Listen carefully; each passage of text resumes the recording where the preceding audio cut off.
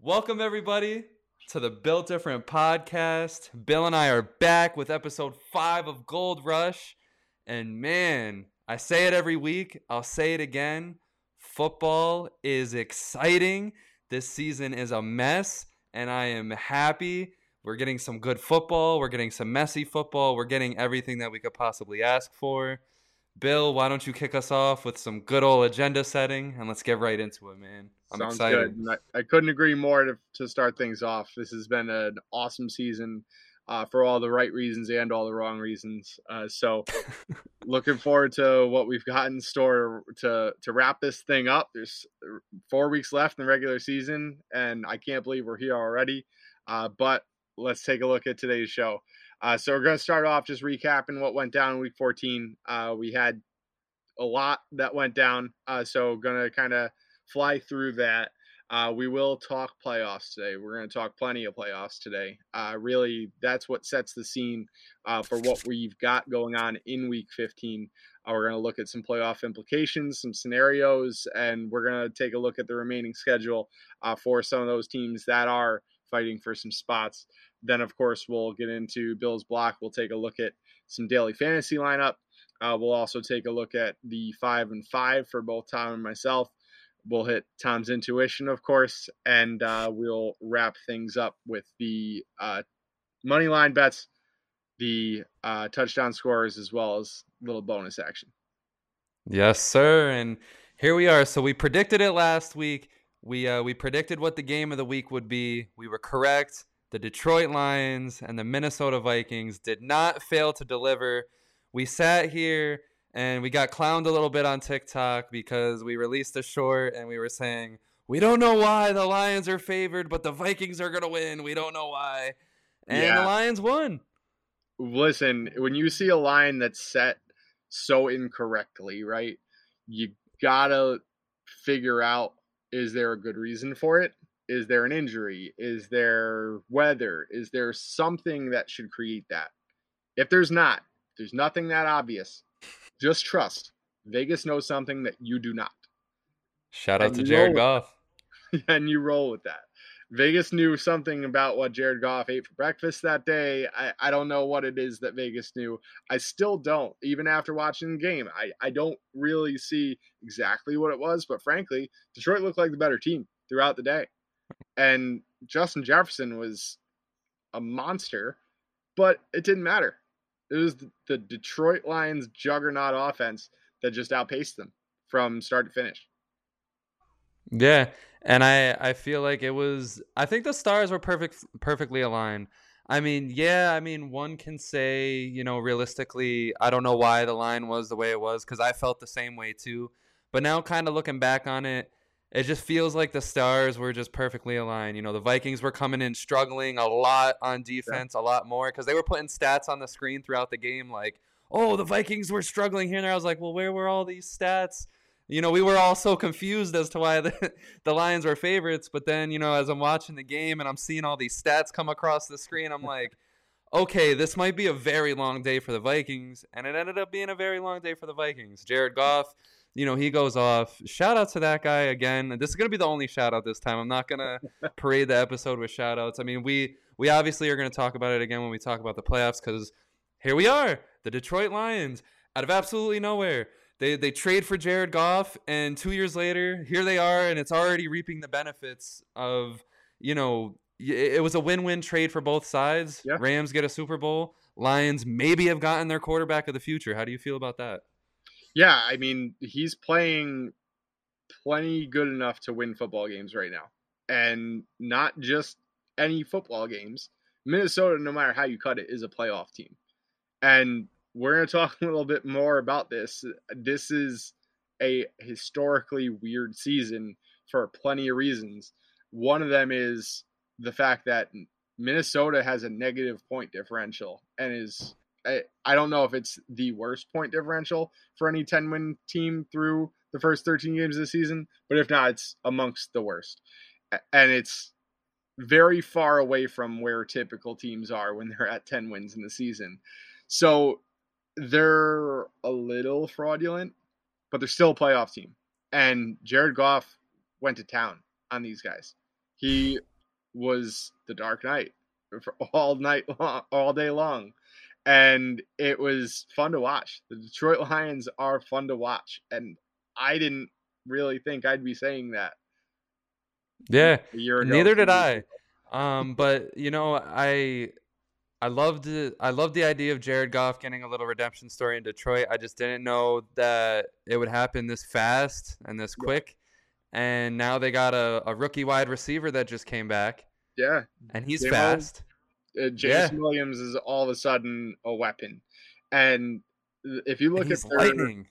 right, if you look at their receiving core right now, Monter St. Brown's awesome. He's Right, going to be a good player in this league for a long time. Jameson Williams could be awesome. He's one game deep. Barely played half right, the snaps if he even did. So let's not, put him in the Hall of Fame yet of or course. anything. But great start. The first catch, touchdown. You can't beat that. That's a Right. good little story in itself. I love DJ Chark. I like Josh Reynolds, who came over with Jared Goff from the Rams. So the chemistry has been there for a long time. They really know each other. And, it doesn't end there. They have Khalif Raymond. They have a lot of talent in that wide receiver room. It's not necessarily the best wide receiver room, but it's one of the deepest. And you got to really like what they have going And the beautiful part about the Lions, and this is my last opinion on the Lions before I'll give an opinion on the Vikings, is that the beautiful part is that this offense, you don't really need to do too much with it in the offseason. there. Yep. Retain your guys and go work on that defense. Because now, if you put the same effort into the defense that you put into the offense, now you're talking about a real contender right now. Yeah. Obviously, I'm not gonna sit here and say I see the Lions doing anything crazy in the playoffs. I do think if they make it, they can maybe sneak one or two because obviously they just beat the Vikings. Yeah. So I think the possibility that they can maybe sneak a playoff win. Yeah, I can see it. Their offense is disgusting. If they score 30 points, yeah, they can beat a lot of teams. Yeah. But they get a defense in this offseason. Watch out for Detroit. Yeah, and don't look now, but if they do sneak in, chances are it's as a 7 seed. Meanwhile, Minnesota would be a 2 seed. So Yeah, I could see that. I could see them sneaking one against Minnesota or Dallas. this is it. And I do wonder, maybe this is it. Maybe this is what Vegas saw. They didn't think the Vikings were going to really unleash a whole lot of their playbook against a team that they could very well see themselves going up against. The Vikings didn't need this win that bad. The Lions really did need this win in order to get in the playoffs. The Vikings blowing the game helps the Lions to get in the playoffs. They get to do their learning experience. Maybe they threw the game on purpose a little bit. I don't know, because like if you're the Vikings and I look at the teams that could potentially get in, I would much rather face the Giants, the Seahawks, the Commanders. I do not want to see this Detroit team in any scenario because they're going to be the Cinderella team. They're going to have the team with nothing to lose and everything to gain. I don't. Yeah. I don't So know. one other takeaway on the opposite side of the ball, Dalvin Cook only had 15 carries for 23 yards. They shut Dalvin Cook down, and he was still their leading rusher with 23 yards. But shout out to Aiden Hutchinson. Shout out to Malcolm Rodriguez. And the rest of that front seven, they did a great job. They contained the run. They couldn't contain Justin Jefferson, but they contained him enough where they still won this game, You do that and do that against a team like the Cowboys? Yeah. As you see, Dak Prescott does have the capability of just falling apart. And I understand Tony Pollard and Zeke, great one too. It's nothing like, the Vikings and what they have right now, but Right. Lions, Right. they build off of that. Yeah, if you're going to make them follow the same blueprint and you can hold the rushing game not to 23 yards for a leading rusher, Right. but if you keep both of those guys at or around 50 yards a pop, then you're going to force Dak to try and go for 425 yards. That's a different ballgame. Right. If Dak is trying to go for 425 yards, he's probably landing closer to 300 with a couple interceptions. Yeah. So, and my apologies. No, that's it. I could see that matchup being a lot of fun to watch as well. But I don't think the Lions are going to run rampant over the Cowboys defense either. Oh, for sure. That's for sure. Yeah.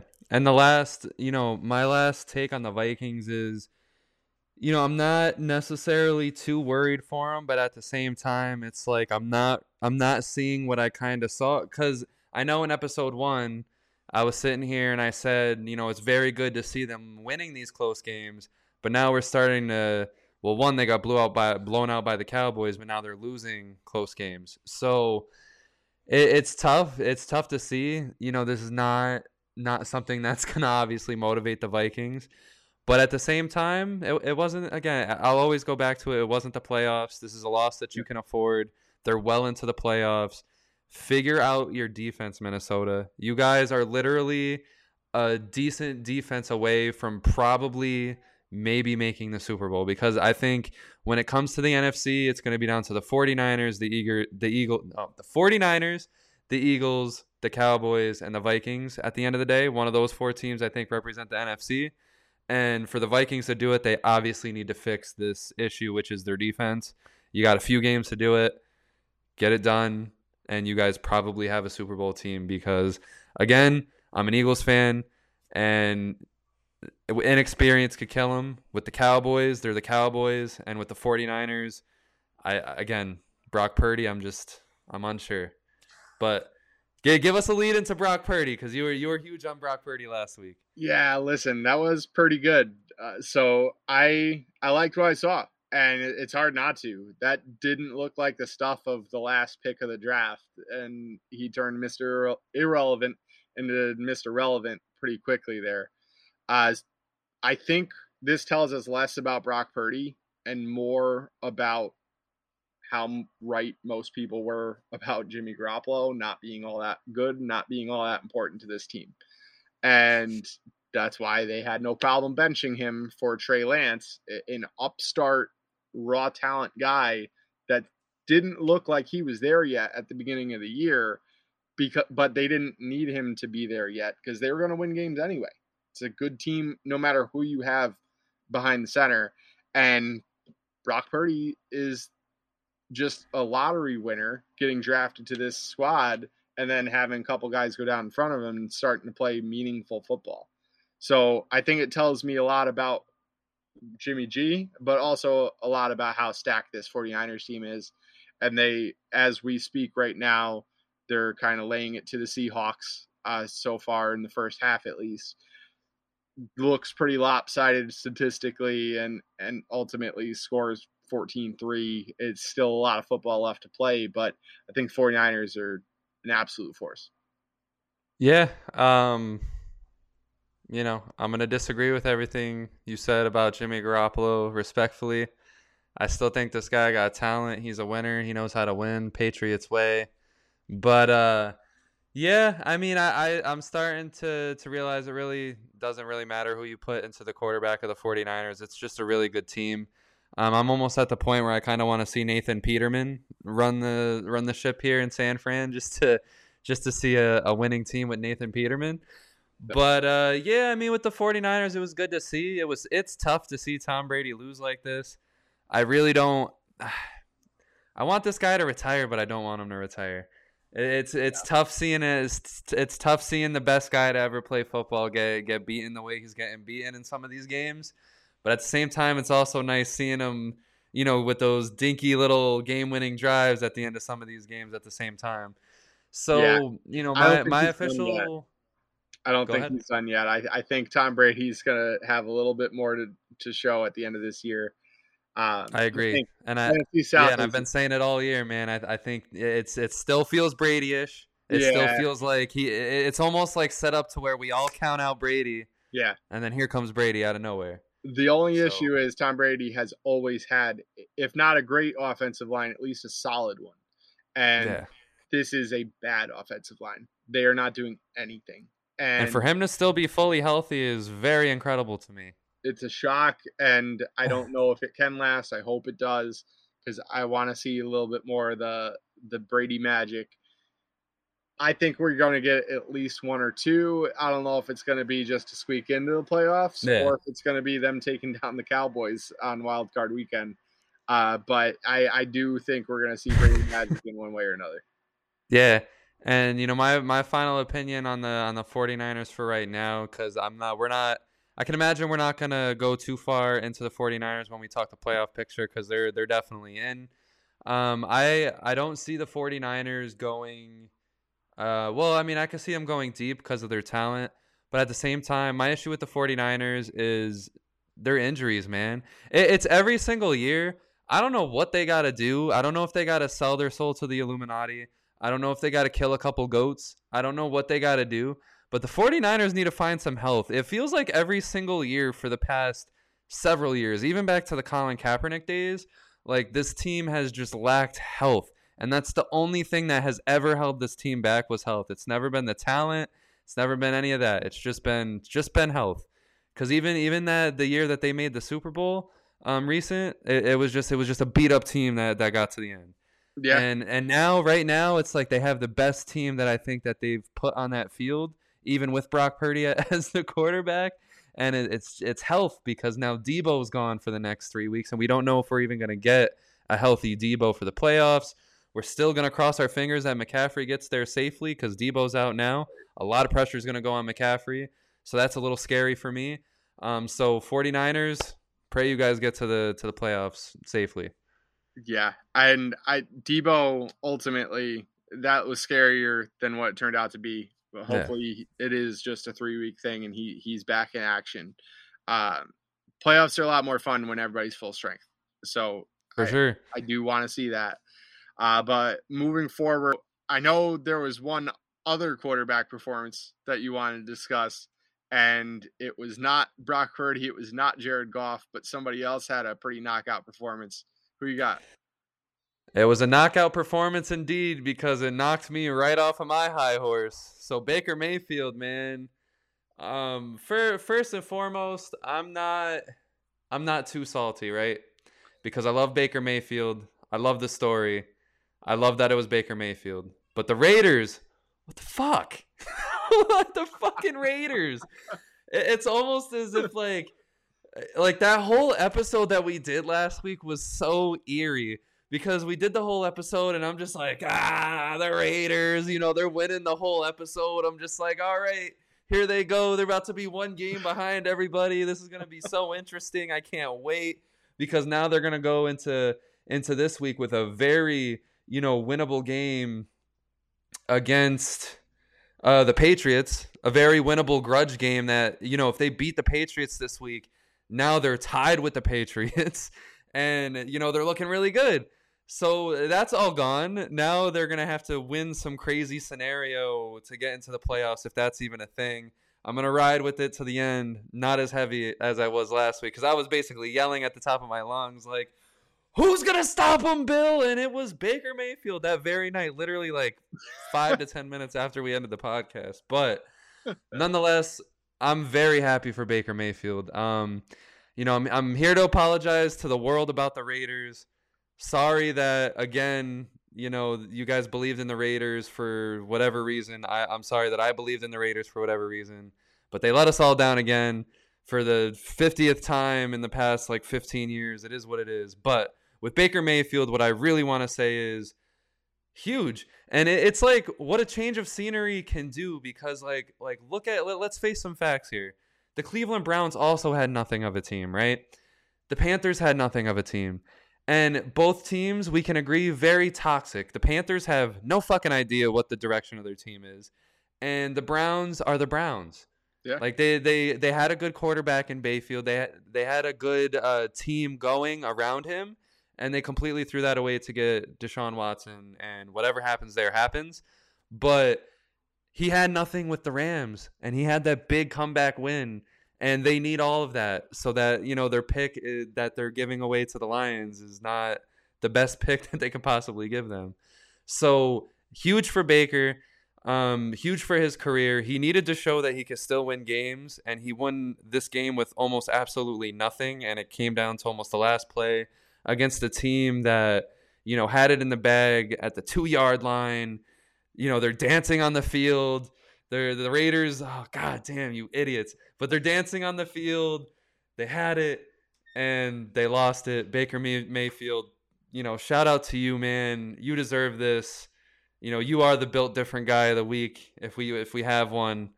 Shout out to Baker Mayfield. We have one now. And I want to just kind of paint a picture of how exactly my timeline of events happened last week. We get done recording this podcast. I go upstairs. I get in my bed. I flip on Amazon Prime. It says game final, Ram 17, Raiders 16. And I audibly laughed, woke my girlfriend up laughing because the Raiders lost. And then I had to look at the highlights and how the hell it happened. And then my wheels are spinning and spinning. What does this mean for the Rams? First, I had to, text and make fun of you. But then Yeah, because my text was like, "Are you fucking kidding me?" Then I got to thinking, what does this mean for the Rams? And what's their future look like? So Matt Stafford has had trouble staying healthy a good chunk of his career. He's banged up and old now. So does he bounce back stronger next year than he was this year? Probably not. So if you're the Rams and you're Sean McVay, who do you want at the helm now? Who do you want to quarterback the Rams moving forward? Also, what happens if you give Baker Mayfield a Cooper Kupp? Can he be serviceable then? I feel like I could be serviceable with Cooper Kupp. But it is Baker Mayfield. We don't know what we have in Baker Mayfield because of such train wreck situations that he's been in through the course of his career, just like you just defined. So I think the Rams, being that they don't have any draft picks for the next 14 years, they have to roll with Baker. He's the only chance that they have at a future in the quarterback position. And you also have to see what you have with Tutu Atwell, with Van Jefferson, with Cooper Kupp in that offense. Tyler Higbee is another guy. Like, they have the offensive weaponry. They need to rebuild on offensive line, but you can find at least pieces later in the draft. They still have second rounders, I'm pretty sure. I don't know how many, but they have a like day 2 of the draft still that they could try to piece something together with. So the Rams might be okay with Baker. And, they've got him on contract. They had to claim the whole contract. You don't just get to claim somebody off waivers and take them for a week. They're going to see what they have in them. So I'm not super familiar with how long he's got left on the contract and everything, but I can't imagine he was with the Panthers on a 1 year. So I do trust that they're going to have him on the team next year. And I think he's starting. I'm guessing Matt Stafford's in a broadcast booth somewhere next year. Wow, you think Stafford's retiring? You think this is it? I think this is it. I think it has to be. I don't think because he had two concussions. He had 2 concussions in like 2 weeks. I would be done. Yeah. I got my ring. I'm out. Right. It's not worth what comes next, right? And yeah, because like realistically, what comes next is that you're either staying with the Rams and you're going down with the Rams again, like you did this year, or you're going to a different team out of desperation. And I don't know. I mean, I still think Stafford got some football left in him, but I just hope he protects himself because that is pretty scary what happened to him this year. Yeah. But I think Baker is perfect for LA. He's cool. He's a cool guy. He is LA. He has the swagger. He has the moments. I mean, that moment was just so Baker Mayfield cool LA, like beat the Raiders, just fuck over the Raiders for no reason at all. Like, just sorry that it had to be the Raiders. Yeah. It's awesome. I love it. Oh, man. Good so quickly, the Titans falling apart. My take on that is just wow. I mean, I know these games don't really matter much for the Titans, but they're making it like they're showing it. It's just like they're not. I mean, they look frustrated, but at the same time, it also looks like they're not trying, and that could hurt them at the end. So they're suddenly only 2 games ahead of Jacksonville. There's 4 to play. It's tough to make up 2 games on somebody with only 4 games to play, but I don't think they need it right now. I don't think they're playing with absolute, utmost, heartfelt, meaningful football. It's not what we typically see from the Titans. I spoke earlier in the year about Mike Vrabel being just an excellent head coach and really getting his guys to get up and play. It's not happening right now. So there is certainly a level of concern. But let me tell you why I'm not as concerned. They're still going to be playing home football in January. They can figure it out then, you know? Yeah. And I think that's definitely, a very good point. I think, for the Titans, if I'm being honest with you, and I think this is maybe an opinion that everybody shares, maybe it's too obvious that nobody has said it yet. I think this is the last year for the Titans window that if there is any sliver of a chance that they can win the Super Bowl, I think this is going to be the last year, and I think that door is closed shut and they got to move on. They got to try something different. So part of me thinks that they're kind of reserving a lot of their energy right now so that if there is one big last push that they can save all that for the playoffs and go for it.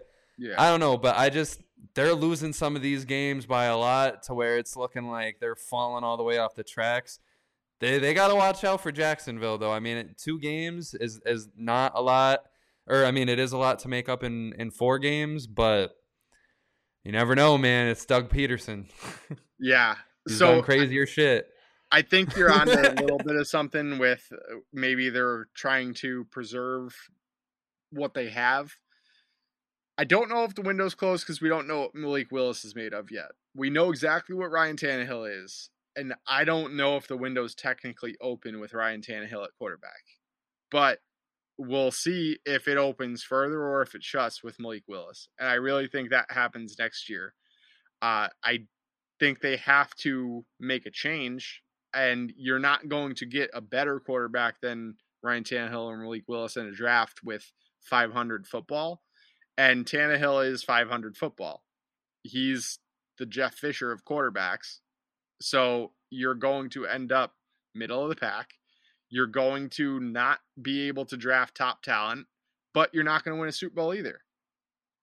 It is what it is. And you can accept that with Ryan Tannehill, but you have to make a move for better or for worse. Yo, Jeff Fisher of quarterbacks, man. I love it. So tell us about some Miami, man. That was tough. That was rough and tough.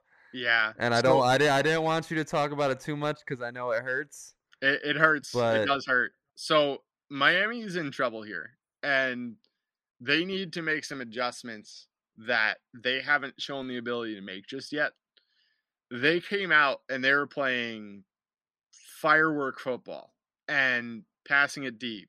Tua to Tyreek, Tua to Waddle. Now Waddle's a little banged up. Tyreek literally icing his ankle between routes. It's unreal what was going on during this game. Chargers got healthy. I need to give a huge shout out to the Chargers here because Herbert looked really good. And I will circle back to when I talked fantasy earlier in the year. It's saying Miami's a defense I want to target. It's a defense that you can really produce against.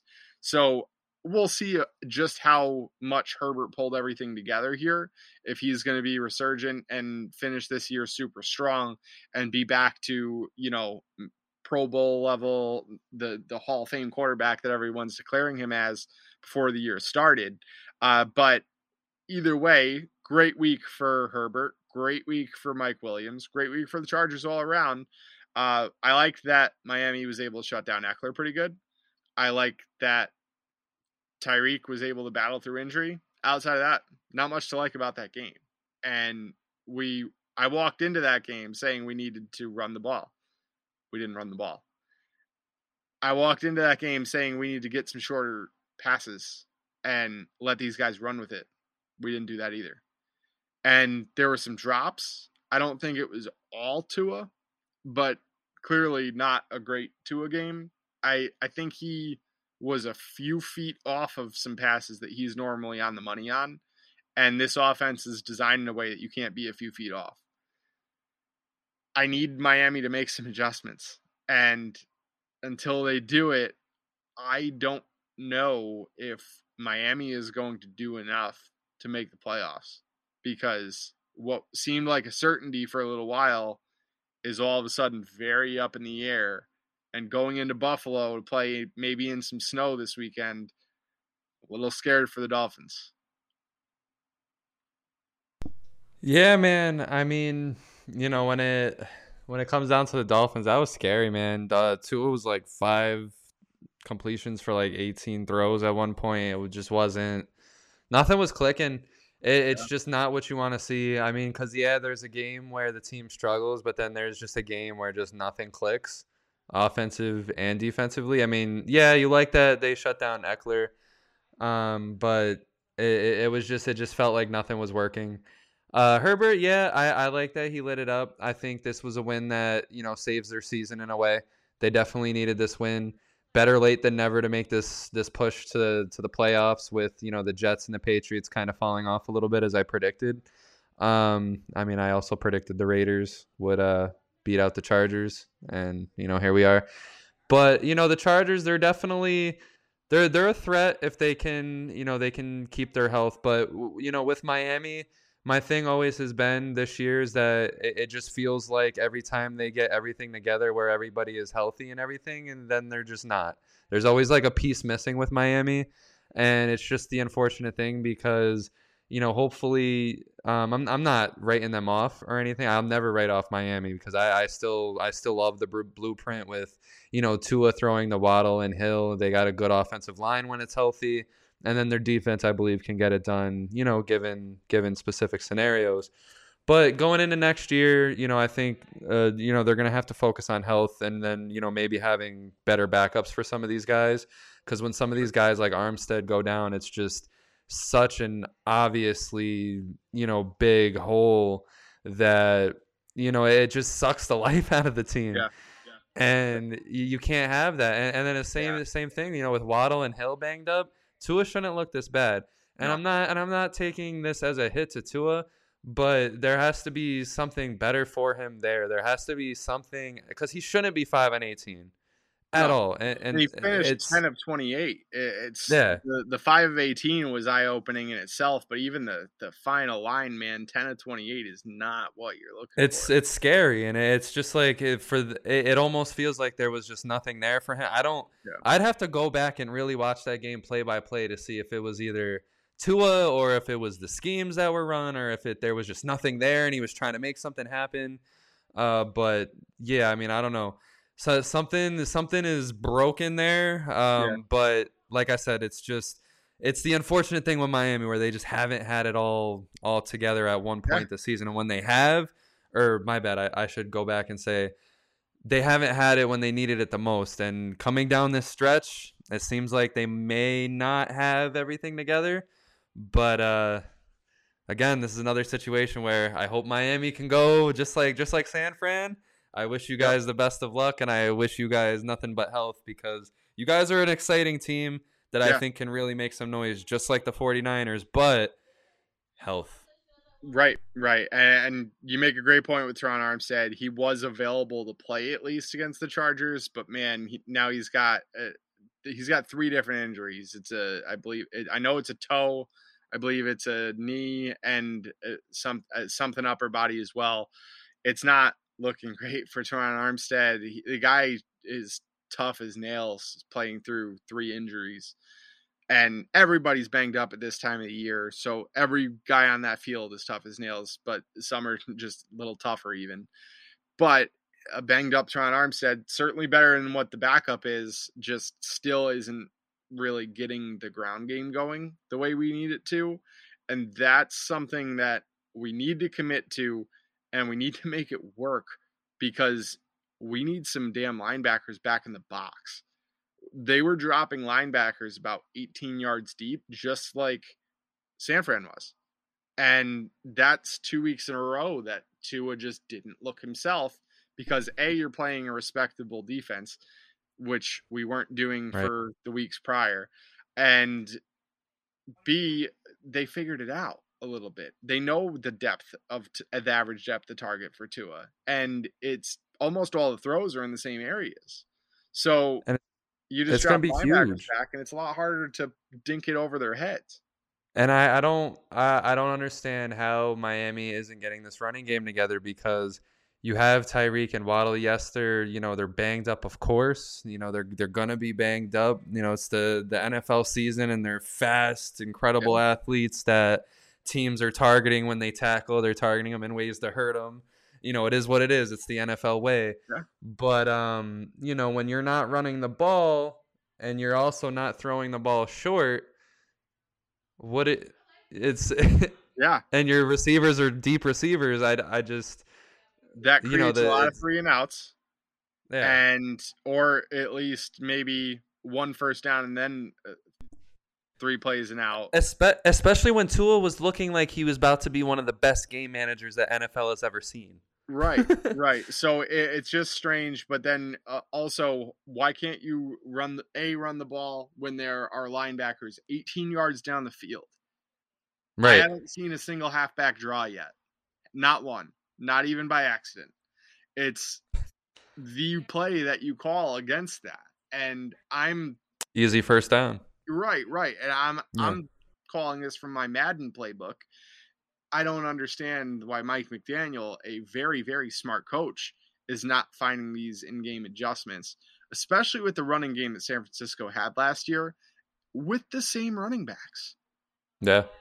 We have Jeff Wilson and Raheem Mostert. The only guy we don't have is Deebo Samuel. But guess what? We have other receivers that are capable. We have Yeah. guys. I love you. I love your guys' running core. I believe I'm Yeah, not saying it's a top 3 running core, but it's something that no. can do 2 things that you need done up the middle, outside. So Yeah, I'm not saying that it should be the best, but it should be sufficient, and it's not right now. sufficient enough to be used. Right. So let's start there, and then we'll Yeah. see. We've got big game in Buffalo this week. That's an exciting one. Miami's practicing in a dome with the AC blasting as hard as it can go to try and replicate snowy conditions. A brisk 50 degrees inside the practice dome, and we're probably looking at 35 or so. It's not going to be I don't absolute know. 0 out there, but it's going to be a little different than playing in It's gonna Miami. be a fun that's one sure. for you, Bill. Yeah, it's going to be. It should be interesting. I hope there's still some football that I would like to be watching come the second half. I also love that it's on Saturday. Saturday football is awesome. I think I we should agree. have one game flex to Saturday a lot more frequently throughout the year. I know it steps on college football's toes a bit, but hey, some people are only going to watch NFL and not college anyway. I'd like to see a little bit more NFL action College. Saturdays. I'm not gonna lie. College to football sometimes can be tough for me to watch. It depends who it Those is. high Right? scoring games are rough sometimes. Yeah, and depend if you're an under better, those can get really rough. But college football is also some of the most exciting football there is too at times. So pros and cons. Yeah. But I want Saturday football either way. My final shout out for week 14 before we move on is, shout out to the Eagles. I'm becoming more and more of a believer every week. This team looks great. Jalen Hurts is running away as MVP in my opinion. I think he's creating some separation between him and Patty Mahomes. Mahomes having a very stellar season, don't get me wrong, but now the Eagles are, I believe, now 12-1, which is ridiculous. And it's insane that not only is Jalen Hurts playing the best football of his life, but Miles Sanders, someone that struggled in this Eagles system last year, and something that Eagles fans were outcrying and begging. Like, it's kind of like what you're going through now. Eagles fans were begging the Eagles to use the running game last year and thought that it was the missing piece. Like, the Eagles' missing piece last year of being something more than just a bottom playoff team was figuring out the running game. Seems like they've done that this year because these random 100-yard outbursts from Miles Sanders are ridiculous compared to everything else that's going on, because we have the receivers are going off. The Jalen Hurts is going off. The defense is great. The special teams is even doing special things. I love it. I'm sold. Dilly dilly. The Eagles train is full steam ahead. I still have my reservations because I'm an Eagles fan, so I have doubt in my head placed, but you know what? I'm here for it. And listen, the most encouraging thing to me is this past week, there are 2 milestones that got hit. Number 1, Miles Sanders, 1,000-yard rusher on the season. It's up to 1,068 yards. First running back for the Eagles to hit 1,000 yards since 2014. A.J. Brown also hit 1,000 yards. First wide Huge. receiver to hit 1,000 yards in Philly since 2014. So you mean to tell me that the Eagles, who have Shady. been solid since 2014, haven't had either a running back or a wide receiver go over 1,000 yards? I Nope. just want to remind you that over the course of a 16-game season, which it's been for almost all of that, over the course of a 16-game season to get to 1,000 yards, you only need to average 62 and a half yards a game. Nobody's done that. Nobody. And the Eagles are still playing winning football over that span. So And now that's you take why that a core that has been able to do what they've done without that, and you have a real true blue wide receiver one and a real true blue running back one, plus obviously a huge, huge improvement at quarterback. Life is good in Philly right now. I'll say that. it is, man, and that's kind of what makes me nervous about this Eagles team is, like you said, it's been a while. It's been a while since we've had a Deshaun Jackson capable wide receiver, or we've had a Shady capable running back. So it's different because the teams that we've had since then, like you said, we've had some good teams, but we've had some messy teams that just got the job done here and there. And I thank the fucking Lord for making Nick Foles a thing and putting Nick Foles on this earth, because any Eagles relevancy since then has been him and then a very small touch of Carson Wentz, and now Jalen Hurts. So, shout out to the Eagles. That's Out to the Eagles. I can't wait to see what happens. I'm scared, but optimistically scared. Perfect. So let's talk some playoffs. I want to first kind of set the scene here.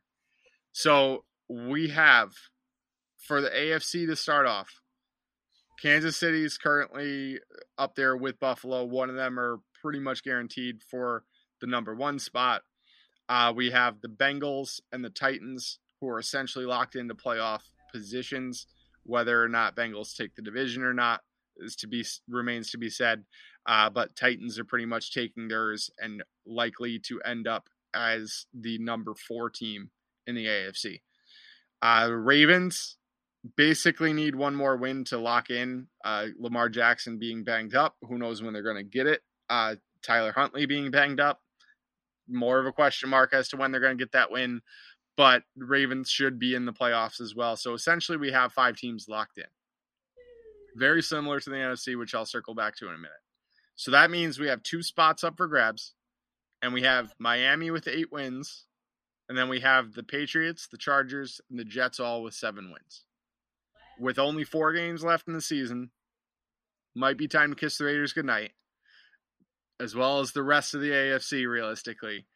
So really, we want to figure out of those 4 teams, Miami, New England, LA Chargers, New York Jets, which 2 of those are going to get in? I mean, I think at this point it's quite obvious, Dolphins and Chargers, right? What scares me a little bit is that the Dolphins, they are going to go from playing the Bills, then they're going to go on and play Aaron Rodgers, who's probably going to be high off his ass on shrooms with nothing to lose at this point. And then he's going to go and face the Jets and the Patriots, who very well could be at that point in a position where either one of those 2 teams are going to be playing for their life. So Right. That's the thing that scares me about the Dolphins, but I do think they pull it off because I just trust the Dolphins. Let's walk but through I'm scared. that. And what do you feel happens with? So first off, they need 3 wins to clinch. If they get 3 of these wins, they're pretty locked in. I think they get 2. I think they get 2 for sure. I think 1 comes from Buffalo or Green Bay and 1 comes from the Jets or the Patriots. I don't think they're going to get both of the Jets and the Patriots wins. I think they get 1. And then I think they'll obviously get the win against Green Bay. But I don't know. I think this Dolphins and Bills game is going to tell us a lot of the story of what's going to happen for the rest of the Dolphins season. Because what can happen is that if the Bills go in and they absolutely smack the living crap out of the Dolphins, I feel like this could take a lot of the wind out of the sails for the Dolphins, where, again, here comes Aaron Rodgers out of nowhere, and we all know what Aaron Rodgers can be capable of in a game that means absolutely nothing.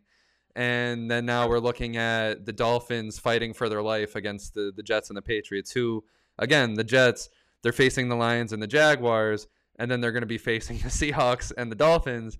It could happen for the Jets. The Jets could very much be in a position up until that point. But again, it's the Dolphins. I trust Tua. I trust that whole team. I trust them to get it done. I think they win 2 out of these last 4. They get in. I know they need 3 to clinch. I think 2 will get the job done.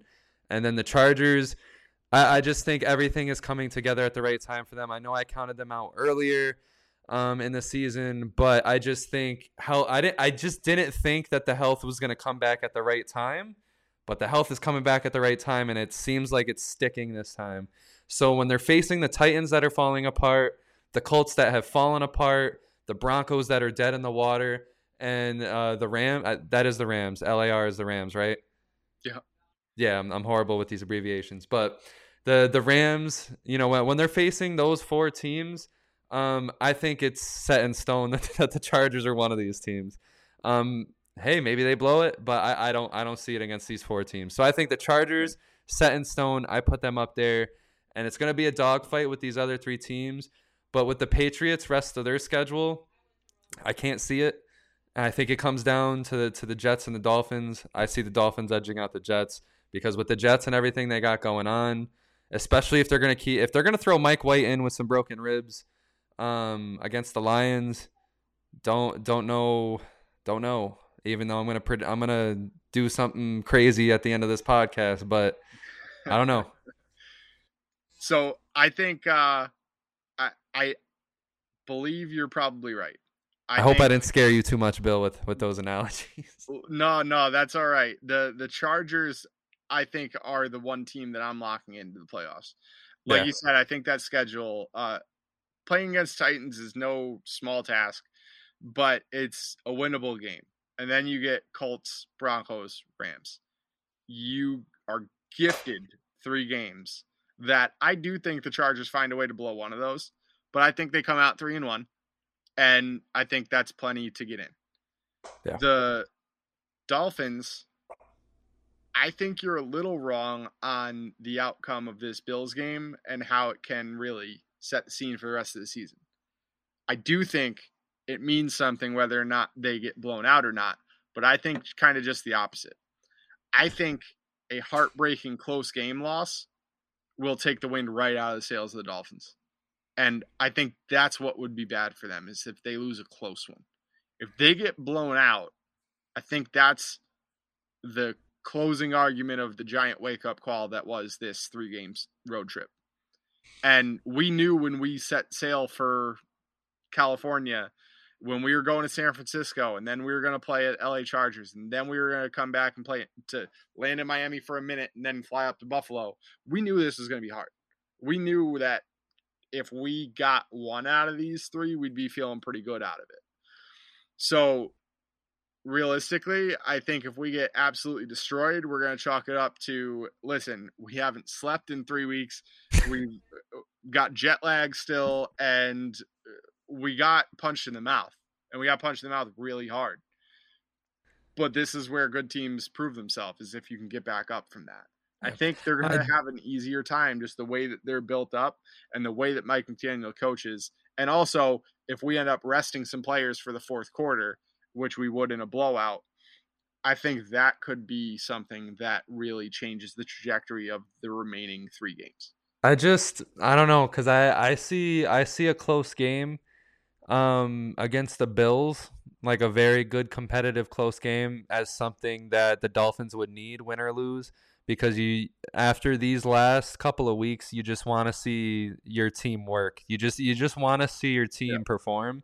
And if it is a close loss, at the very least, you have a couple of adjustments to make against a team like the Bills if you see them in the playoffs. And at the same time, I just think a blowout is just like, damn. Yeah. I mean, either way, I think a loss is horrible. Now that I'm thinking about it, I think a loss to the Bills right here is just horrible. Yeah. And I'm not saying must win, because, again, it's the Jets and the Patriots we're talking about here. But Ooh, Yeah, it's getting exciting, Bill. it's It's getting very getting exciting. exciting. So the other side of this is the Patriots, who we play in the second to last game. We've played spoiler to them a bunch of times, so Bill Belichick is not gonna shy away from bringing his A game and really putting in the extra work to try and beat us. And then the Jets game, I think, in looking at the Jets schedule, who the Jets play the Lions, the Jaguars, the Seahawks, and the Dolphins. Frankly, those are 4 winnable games. The Jets have the defense to stop the Lions, to stop the Jags, to stop the Seahawks, and be riding a 3-game win streak into Miami. So, meaning if Miami doesn't win 2 out of those other 3, they'll already be ahead of the Dolphins. But if they're tied up with the Dolphins going into week 18, then all of a sudden this might be flexed to Sunday Night Football in week 18 and it might be a play-in game between the Dolphins and Jets. So that's something that's very realistic possibility.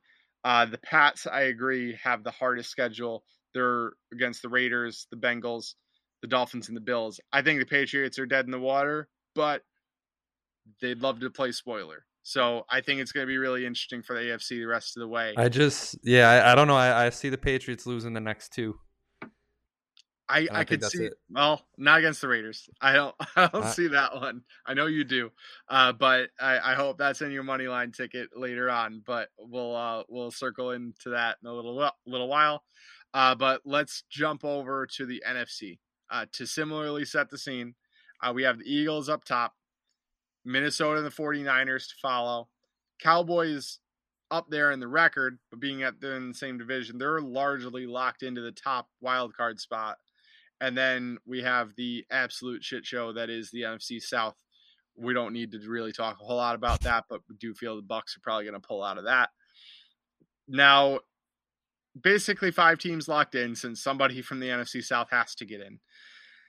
And then we have 4 teams fighting for 2 spots. So very similarly, we have the Washington Commanders and the New York Giants both at 7-5-1, thanks to a tie on Sunday Night Football.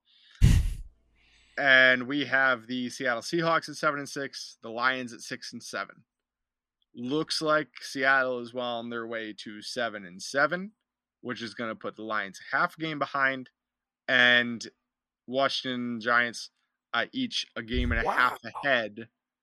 So the Lions, baby! I didn't even realize they were getting this handed to them. Holy shit! Listen, sorry, I didn't mean to react like that, but wow, I didn't realize that. They're still gonna have to climb above either the Commanders or the Giants, who do play each other. So one of these teams, in theory, are going to end up with their 6th loss. But maybe they tie again. That would be wild. But in theory, one of them is going to end up with a 6th loss, which would only put them pretty much a game behind. Should they be 7-6-1? It's really a half game behind if the Lions win and one of those guys lose. So it's very much within reach. But we'll take a look at schedules first here, and then let me know who you've got taking these top 2 spots. I mean, Washington and the Giants play each other. So, of course, Washington's first game is against the Giants. Then they have Niners, Browns, and Cowboys. Tough slate for the Commanders. The Giants have Washington, of course. Then they have Vikings, Colts, and Eagles. 3 out of 4 are tough games. Seattle's got Niners, Chiefs, Jets, and Rams. 2.5 of those are very tough. Rams, less tough. Detroit has the Jets, the Panthers, the Bears, and the Packers. They have about a half a tough game on their schedule. So you're telling me the Lions, who started off, I love it. I love it. I mean, shout out to Detroit and Jared Goff, man. I love it. I didn't know they were in a position like this. Are they out 1 game or 2 games right now from a playoff spot? So it's game and a half technically with that tie. It's the weird tie, but okay. So I don't know. So when I go down the list, the Commanders, that is tough for them. I Yeah, think, wow, a lot of this is going to depend on. I think I'm crossing off the Seahawks. Them losing to the 49ers and the way they're losing right now, that has to hurt, especially now that they're going to have to face the Chiefs. Then they're going to have to face a Jets who are fighting for the same exact thing. And I like the Jets way more as a team than I like the Seahawks. And then, yeah, I mean, they'll have a winnable game against the Rams, but by then it should be too late. So that leaves me with three teams. So, I mean, everything in me wants to say that it's going to be the Commanders and Giants, but then I look at this Lions schedule and then I look at the Commanders schedule. How do the Commanders come out of this alive? I yep. think a lot of this is going to depend on what happens in this game against the Commanders and Giants. Because I believe if the Commanders win, they can effectively save their season. But if the Giants win, I think they're going to knock the Commanders right out. Because, again, I don't think the Commanders can beat the 49ers or the Cowboys, let alone they're going to struggle against the Browns. So, I yeah. could absolutely see Lions. whoever loses out of the Commanders and the Giants, I could see them losing out. Yeah. And their saving grace is they're currently ahead of the Seahawks and the Lions. So I'm going to go Giants and Lions.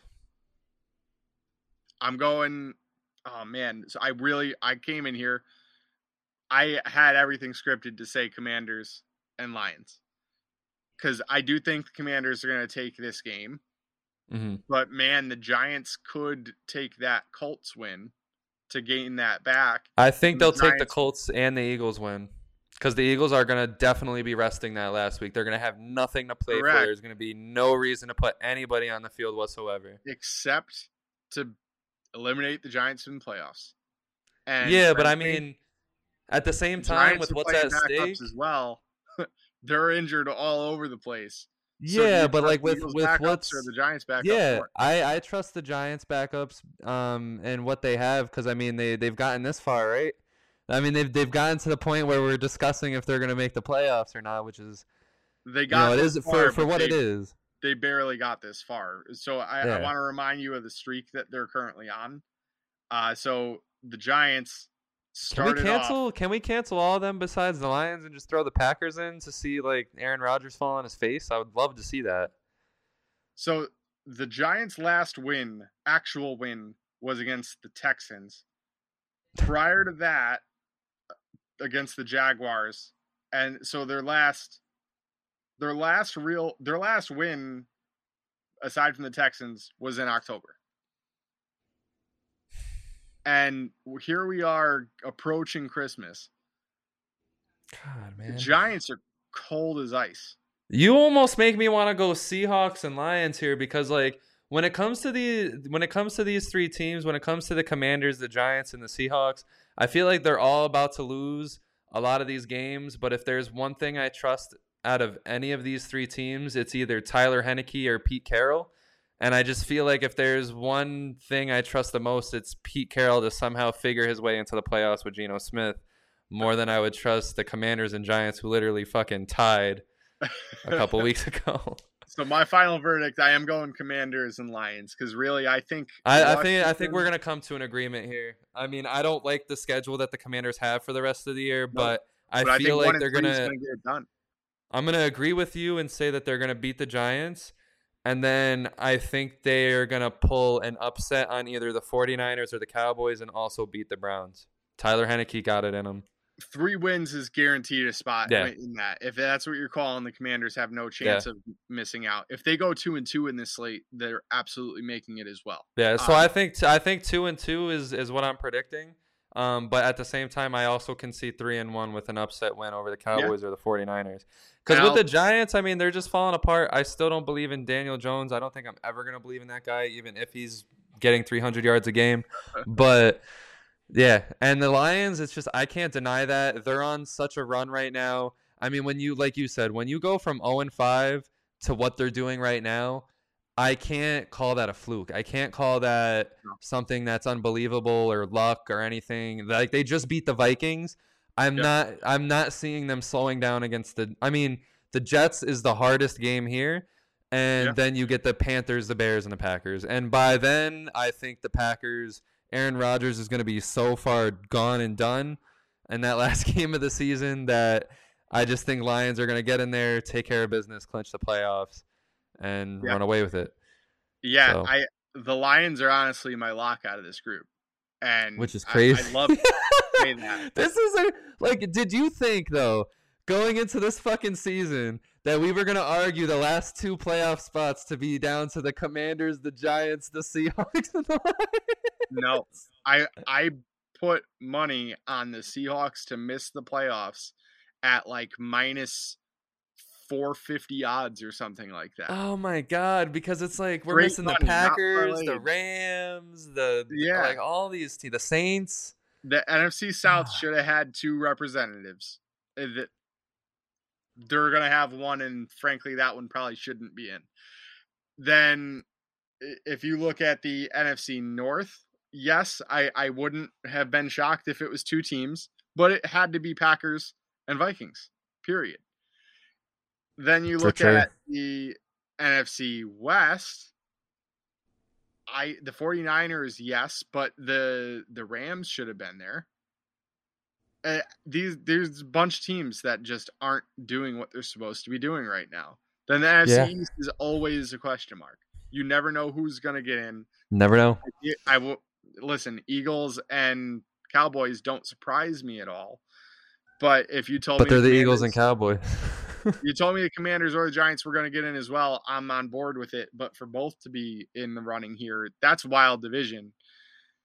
The Lions, though, that's not one I expected. Everything else I can come up with a story for it, but the Seahawks and the Lions, just no way in hell would I expect to be saying they're fighting for a playoff spot and maybe even a winning record. So, all right, so give us some Bills block then.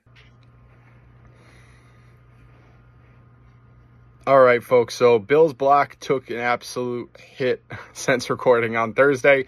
So this is a live update from Saturday just before kickoff. I did have to pull a huge audible. Had Mike White as a quarterback, obviously inactive. News broke pretty soon after the podcast got recorded. So that's super unfortunate. We were really looking forward to Mike White versus Jared Goff. I thought that was going to really create a tasty matchup for Garrett Wilson as well. Taking those 2 out really didn't have a direct pivot at the same price point. So if you're feeling frisky and you want to try to roll the dice with Zach Wilson, feel free. Just understand that Garrett Wilson hasn't performed quite to the level with Zach Wilson as he has with literally any other quarterback. So I do recommend a pivot. And here's where I went. I'm taking Jalen Hurts, the number 1 dog against Chicago. We talked at a different point where Tom doesn't really feel that Chicago is going to be the great matchup for Hurts. I could see it being a Miles Sanders game.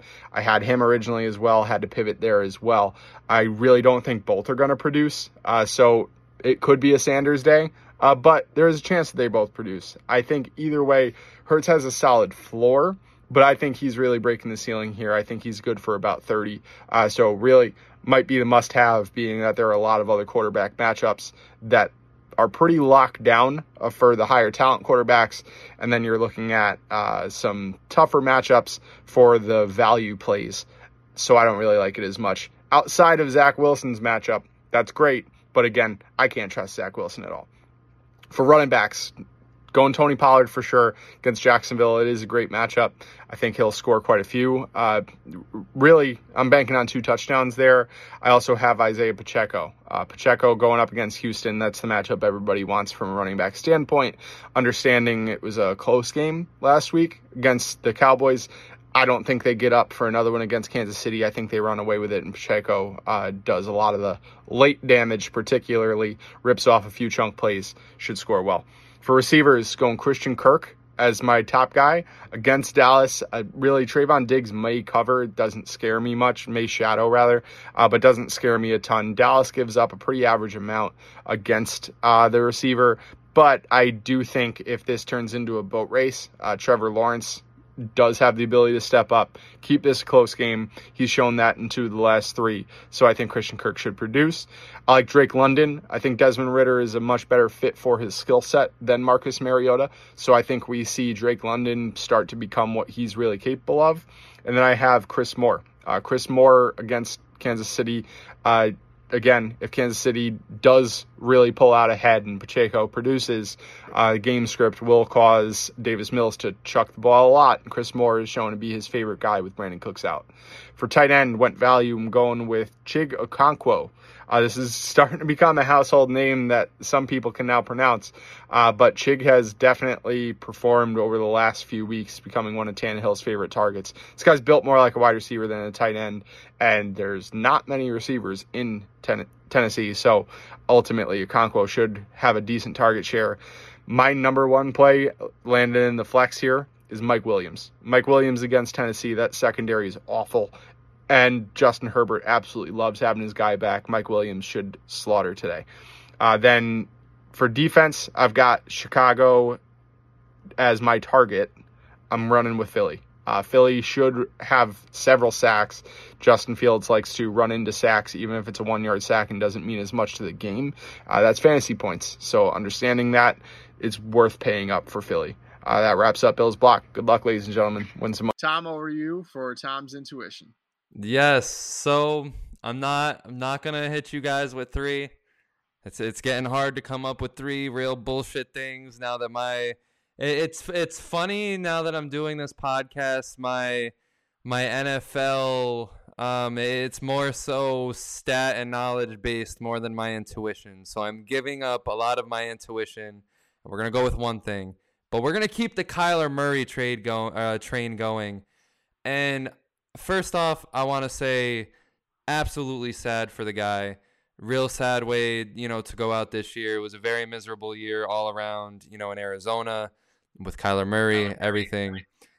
But to go over to, my intuition pick, I think that's his last start as a Cardinal. I think that's the last time we're going to see him on the field as a Cardinal. He's going to get a whole off season to rest, but I think if there's anything that the story is kind of screaming to me is that either A, he's going to sit out the entirety of next year and rehab his leg and then enter, free agency and get a new deal, or he's going to force a trade.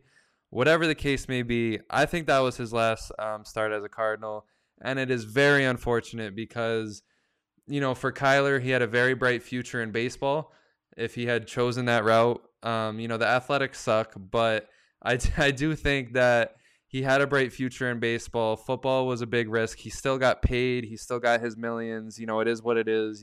At the end of the day, he still technically chose right. But at the same time, it's just unfortunate because when you start as good as you did, you got Arizona back going when, it didn't really look like Arizona had much going for them. But they got Kyler Murray. They got the team going again. And then that's when the pressure came in. And then the media, they chewed up Kyler. They spit him right out. And unfortunately, I think the chapter is closed. But I wouldn't mind a sick redemption arc. But I think that's it because, I think Hopkins is going to end up finding his way out of Arizona because he only has in my opinion, he only has a couple of elite years left. He's not going to want to spend them in Arizona. And, the rest of the team, they're going to want to rebuild. And they're going to want to get what they can for Kyler. And Hopkins would absolutely attract some serious trade bait. So by all means, I could see that coming. It's a contract that's manageable enough. A couple suspension type things. And I could see Hopkins on his way out. But Kyler specifically, listen, it's tough to invest in a quarterback that's coming off of an injury like that. So I don't know who else is really going to sign up for Kyler 2.0, but I could see it. I don't think things are working quite the way they expected to in Arizona. So I think a change has to be made. It's just how does that happen? And I don't want to see Kyler Murray becoming Cam Newton and finding his way out of the NFL entirely after an injury like that. But I wish the man the best. I hope that he does have a successful and quick For recovery. real. Hopefully he is on the field, no matter who it's for next year. But I'll be watching intently either way.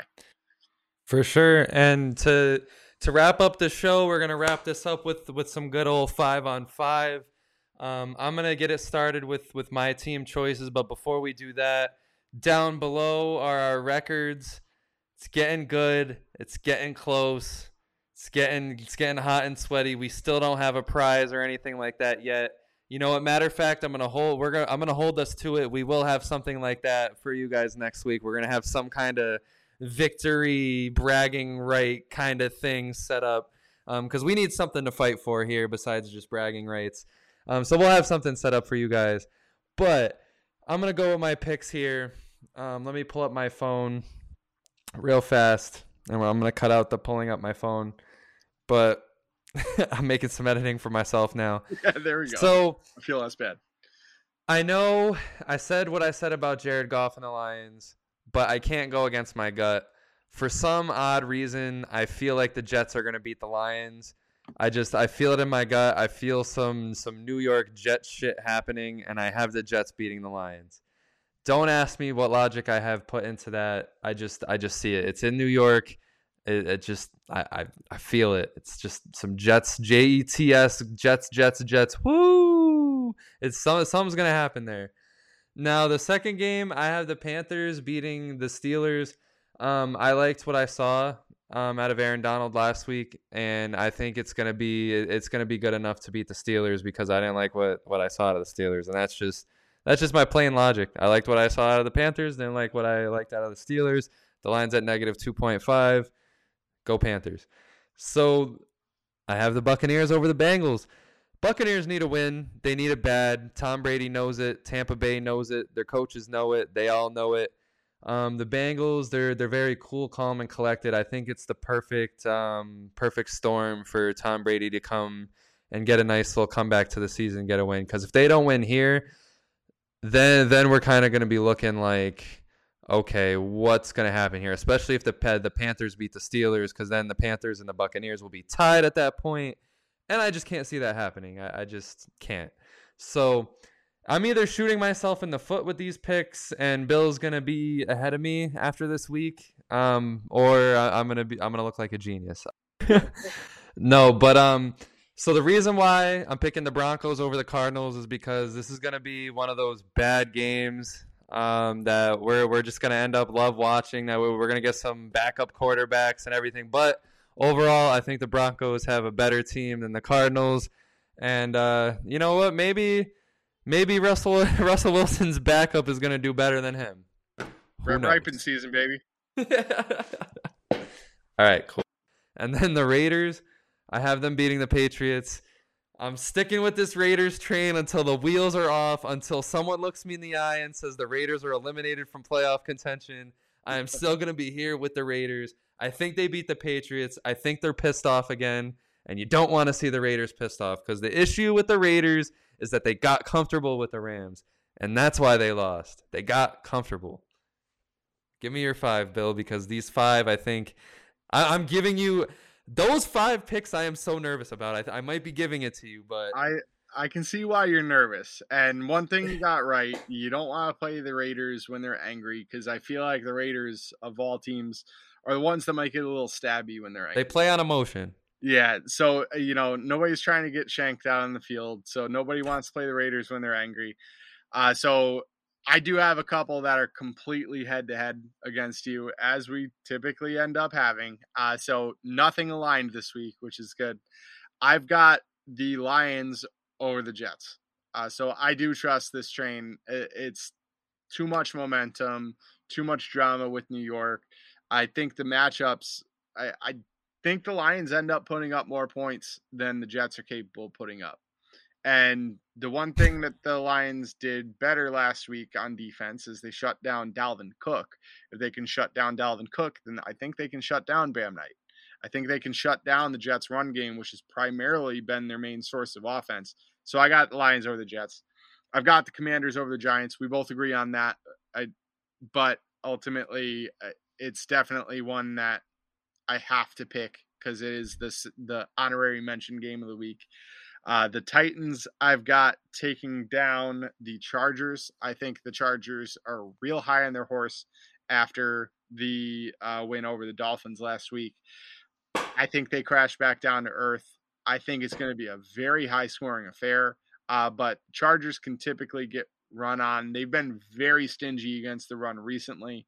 So again, I think they're just going to get a little overconfident here. They're still banged up. Those injuries have to catch up on them on the defensive side, even though the offense is now healthy. I think Derrick Henry has a huge day. I've got the Patriots over the Raiders. And should that happen, I get to look you in the eyes next week and tell you that the Raiders are out of the playoffs. And I've got the Browns over the Ravens. I think Deshaun Watson starts airing it out a little bit more, and Browns press conferences have said as much. Beyond that, I think the Ravens just aren't cut out to win without Lamar Jackson. So Tyler Huntley gets the start, or Anthony Brown does if Tyler Huntley can't complete concussion protocol. But either way, I don't think the Ravens are going to have what it takes. I don't think they're built for it without Lamar. So I do have the Browns pulling it out. That said, I don't think Nick Chubb has a good game at all. I think Nick Chubb ends up with single-digit fantasy points yet again. So feel free to take some under props as my bonus bet under the rushing yards on Nick Chubb, wherever that might be. Realistically, if you want to bump it down, if you are able to, I could see him getting under 60 yards. Yeah, there you go. So, with my 5 touchdown scores, I like, what you said with the Browns airing it out, because I kind of align with that. I think week over week, we're going to continue to see Deshaun Watson improve. We saw that, the last 2 weeks. I also like the comments that are being made that Deshaun Watson, he's kind of just ignoring everything and just locking himself in and just watching his plays and, really just trying to get better and try to shake off the rust. And overall, he's just working on his game. And I think that's going to translate into an Amari Cooper touchdown. So that's my first touchdown there. Second, I have a double Raiders pick. So this is either going to shoot me in the Raiders are either going to shoot me in the foot one last fucking time, or we're going to carry a little bit more Raiders momentum here. I think, the Raiders, they're angry. They're going to play on those emotions. I at least think I'll get the Jacobs touchdown. He's been consistent. We'll see about Devontae Adams.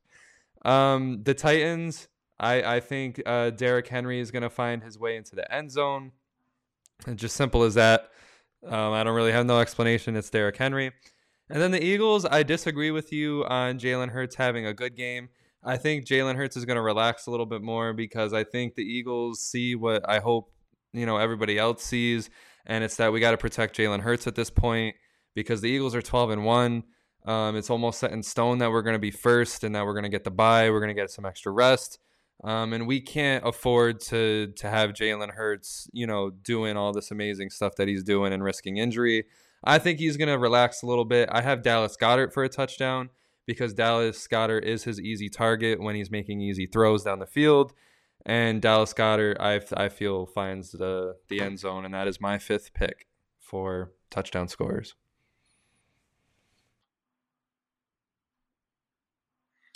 I love the Goddard take. I think that's a guy that a lot of people are going to forget about, including Vegas, when they're making these odds. So by all means, that's definitely one that I'm going to start including, but not one that I thought of. So great call there. For my 5, I've got Damian Harris destroying the Raiders. I think whoever the starting running back is for the Patriots, I do like, even if it's not Damian Harris, if you have to take one of the backups who I can't even say that I can name right now. I believe it's Pierre Strong and then the other guy. Whoever you see listed as the Patriots starting running back, feel free, lock it in, at least one touchdown. Who's your Harris, one I pick? like him for 2, being that he is hands down more talented. Okay. So I'm going with Damian Harris there if he plays.